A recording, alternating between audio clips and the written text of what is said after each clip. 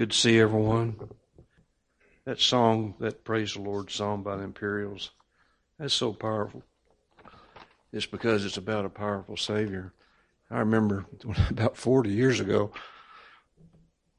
laying on the floor in our living room, and I'd crank that thing up. Oh, man, it was just wonderful. Okay, another day to gather together with the saints to worship the Lord and have the Word of God minister to our hearts. May we ever be grateful for the Word of God. It is the rock for us that God uses to help us. You know, if I had to pick out, sharing this with Randy and Dusty recently, if I had to pick out a chapter out of the Word of God, and say, it's the only chapter you can have, John 17 would be on that list. And I would encourage you to, on your own, slowly and carefully sometime, read John chapter 17. It's the high priestly prayer. It's every verse in that chapter. It's 26 verses, and every verse is loaded with truth, of course, and doctrine, and he touches on so much, and it's almost like a panoramic picture of God's plan, and it's over my pay grade for sure. But I would like to share a little bit about it this morning. Just a few comments about it. Let's read it together, and let the Holy Spirit minister to our hearts. John 17, verse 1, these words spake Jesus, and lifted up his eyes to heaven, and said, Father, the hour is come. Glorify thy Son, that the Son also may glorify thee, as thou hast given him power over all flesh, that he should give eternal life to as many as thou hast given him. And this is life eternal, that they might know thee, the only true God, and Jesus Christ, whom thou hast sent. I have glorified thee on the earth. I have finished the work which thou gavest me to do. And now, O Father, glorify thou me with thine own self, with the glory which I had with thee before the world was. I have manifested thy name unto the men which thou gavest me out of the world. Thine they were, and thou gavest them me, and they have kept thy word. Now they have known that all things whatsoever thou hast given me are of thee. For I have given unto them the words which thou gavest me, and they have received them, and have known surely that I came out from thee, and they have believed that thou didst send me. I pray for them. I pray not for the world, but for them which thou hast given me, for they are thine. And all mine are thine, and thine are mine, and I am glorified in them. And now I am no more in the world, but these are in the world. And I come to thee, Holy Father, keep through thine own name those whom thou hast given me, that they may be one as we are. While I was with them in the world, I kept them in thy name. Those that thou gavest me I have kept, and none of them is lost, but the son of perdition, that the scripture might be fulfilled. And now come I to thee, and these things I speak in the world, that they might have my joy fulfilled in themselves. I have given them thy word, and the world has hated them, because they are not of the world, even as I am not of the world. I pray not that thou shouldest take them out of the world, but that thou shouldest keep them from the evil. They are not of the world, even as I am not of the world. Sanctify them through thy truth. Thy word is truth. As thou hast sent me into the world, even so have I also sent them into the world. And for their sakes I sanctify myself, that they also might be sanctified through the truth. Neither pray I for these alone, but for them also which shall believe on me through their word, that they all may be one, as thou, Father, art in me, and I in thee, that they also may be one in us, that the world may believe that thou hast sent me. And the glory which thou gavest me I have given them, that they may be one, even as we are. I in them, and thou in me, that they may be made perfect in one, and that the world may know that thou hast sent me and hast loved them as thou hast loved me. Father, I will that they also whom thou hast given me be with me where I am, that they may behold my glory, which thou hast given me, for thou lovest me before the foundation of the world. O righteous Father, the world hath not known thee, but I have known thee, and these have known that thou hast sent me. And I have declared unto them thy name, and will declare it, that the love wherewith thou hast loved me may be in them, and I in them. Immediately after this was prayed, nonstop, Jesus goes into the Garden of Gethsemane, the Mount of Olives, and there begins the whole suffering of the Savior, suffering in prayer, crying out to the Father in a different way, and then the unjust trial, of course, the crucifixion and his death and the burial. And so this is the only place in all four Gospels where this prayer is recorded. And I think I don't know, maybe it's because of the special relationship God the Son had with John, the disciple whom he loved. I don't know. But it's in here, and I'm so grateful for it. A few comments here.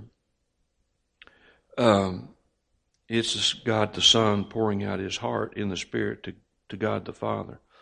Now notice how in verse 2, as thou hast given him power over all flesh, that he should give eternal life to as many as thou hast given him, is in perfect harmony with Romans 9 and Ephesians 2.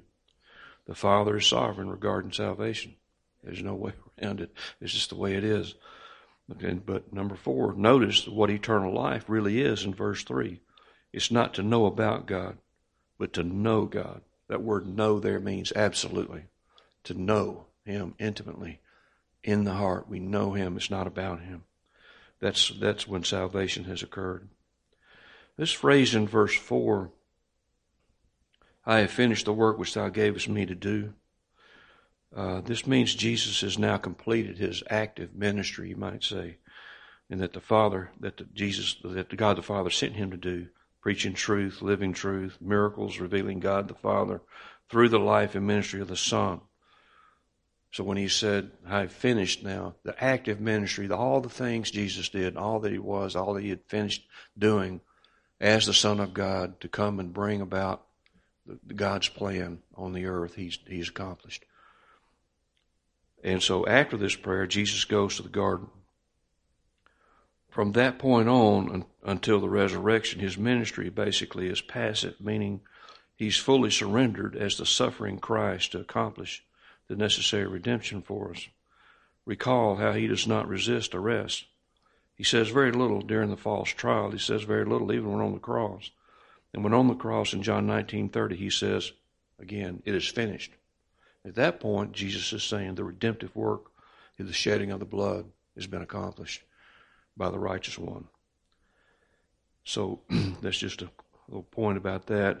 Verse 20, we notice that this redemptive work includes all subsequent believers in Christ. Neither pray I for these alone, but for them also which shall believe on me through their word. Amen? Amen. That's us, brothers and sisters. We're brought in, and those who will believe. Okay, so there's so many other things. This thing about the world hating them. Sharing with someone earlier and talking about sharing the truth with a relative and how the anger was there. It's what this is talking about. There is an anger. There's a hatred of, and Sharon brought this out maybe at a Bible study, there's a hatred, there's an anger that comes out toward believers when the truth is being presented to them, if it's not been received. So don't be surprised when that happens. So those are just a few things. There's so much in there. The oneness. But what caught my attention when I read this was verse 5. And it said, and now, Father, glorify thou me with thine own self, with the glory which I had with thee before the world was. And I thought, wait a minute. There was a different glory here. There's something different. He's talking about 4,000 years before. There was a glory he had that the Father and the Son and the Holy Spirit had. Jesus said, I want that. I want that back. And I'm thinking, what was that? And so that was so glorious that Jesus wanted it back again. So for eternity, the Father and the Son and the Holy Spirit shared a vast, indescribable, immeasurable, uninterrupted, majestic, perfectly holy, perfect love, perfect power, essence of glory before the world was ever created. That's just the only way I know how to put it. Where did that glory exist? It just was. It just was. When and how? He said, I am that I am. But then at the appointed time, God created the heaven and the earth. It's kind of like God said, it's time for the special assignment. It always been. It's going to happen. Now it's time. It's time for the special assignment. And somewhere in eternity, there's a speck out there that God says, we're going to call this time. And I don't know how to describe that speck. It's like, if you've ever been on the beach of the ocean and you've seen what seem like acres and miles of sand, just take one of those little particles of sand. That would be like time. Or they look at the ocean and you can't see the end of it. All that vast water. Just take a drop. I mean, it's hard for us to grasp. But that's what happened here. It's like God said, He created the heaven and the earth. He said, let there be light. Let the special assignment begin.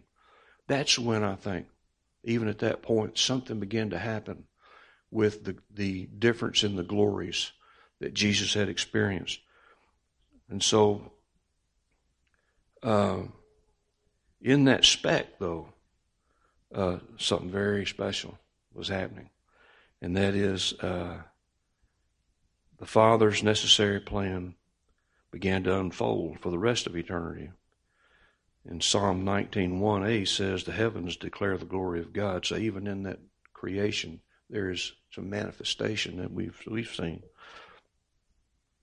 And what was the purpose? In verse 24, it says, verse 24 is, Father, I will that they also whom thou hast given me be with me where I am, that they may behold my glory, which thou hast given me, for thou lovest me before the foundation of the world. So I think this word before here is referring back to that previous glory that God the Son had with the Father and the Holy Spirit. And so it's like, this is so glorious that I wonder if this is even what Paul was referring to in 2 Corinthians 12 when he said he had this experience. He didn't know if he was in the body or out of the body, but whatever he heard, it was just so glorious. It was unspeakable. He couldn't, that's when he was given a thorn, you remember, to buffet him. And everybody wonders, what was that thorn? You know what I wonder? I wonder what he heard. I wonder what he saw. It must have been amazing. And so all the redeemed will enjoy forever the original glory, this original previous glory that Jesus had with the Father and the Holy Spirit. Isn't that amazing? All the redeemed ones we're going to know what that was like. We're going to see it. Jesus wants us to see it and experience that with Him. But He will always have the marks of His body, of the price paid to have us there. Now think about this. If you ever doubted that Jesus loves you, why would He ever leave the vast, indescribable, uninterrupted, immeasurable, majestic, perfectly holy, perfect love, perfect power, glory to redeem us? Why would He ever have done that? But God so loved the world that He gave His only begotten Son, that whosoever believeth in Him should not perish, but have everlasting life. And so during this brief thing called time, Jesus accomplishes everything that needs to be accomplished for all those that He has called to be with Him forever, to be there forever. And the saints are going there. And we all want to go there. We want our loved ones to go there too. We want our neighbors to go there. We want our relatives to go there. We want our community to go there. And all that have been given to the Son will go. So that's why Jesus tells us, the church, in Matthew 28, all power is given unto me in heaven and in earth. Go ye therefore and teach all nations, baptizing them in the name of the Father and of the Son and of the Holy Ghost, teaching them to observe all things whatsoever I've commanded you, and lo, I am with you always, even unto the end of the world. So to wrap up here, it's about the gospel, actually. This is what it comes down to. It's about the cross. It's about the glory of Jesus Christ at Calvary. For us now, that's what we're dealing with. So how many people in here this morning have someone in your family or have a close relative that you're praying for their salvation? Would you just raise your hand? Somebody? Wow. All over the house. And so the good news is that Jesus came to save. And we want all the saved to enjoy Christ forever. And there's only one way. One way we're going to enjoy Christ forever. And that's through the cross. So why don't we just have a word of prayer this morning, that all those that we love, that God would grant them the gift of faith today, to come to believing faith. Lord, you are glorious. You are now, Lord, in your glory with the Father and the Holy Spirit. Lord, you are now, Lord, also doing a work, a saving work in this speck called time. And Lord, we ask, Lord, that you would grant the gift of faith to our loved ones, Lord, to our family, to our relatives, to those we're concerned about, to friends, Lord, to our communities. Lord, we ask that you would give the gift of faith, Lord, to believe on Jesus Christ as the only way to the Father, to be with you in your glory forever. And Lord, we pray for opportunities, more and more opportunities, to be sensitive to your Spirit, to share that word, Lord, a timely word of truth from your word, Lord, to those about us. Help us to be intentional, Lord, in this zeal to share the truth in love, Lord. And we just pray for a great outpouring, Lord, of your Spirit in these days. Lord, there is nothing about November that's going to affect your glory. There's nothing about what's going on in this world, Lord, that ultimately affects your eternal glory at all. But what matters, Lord, is that those that are to come into the kingdom, Lord, come in.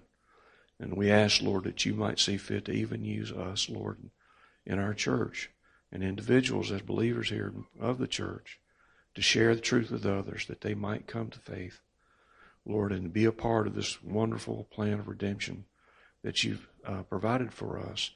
Lord, you left everything. Lord, you're all in for the church. And we ask that you would complete the church, Lord, in what you would have to glorify you. And Lord, may we be faithful to follow you each day. Bless Brother Randy, Lord, as he comes to share more music with us, Lord. And particularly, Lord, as we listen to the Word of God being taught, preached, we pray, Lord, that you would use him just this day, Lord, to open hearts, to open eyes, Lord, that the truth would be spoken with power, Lord, and that we leave from here different than when we came, more equipped, Lord, to be able to go about the business of being Christians. Thank you, Lord, for your love for us. Thank you for your word, and may we ever, Lord, be grateful. In Jesus' name.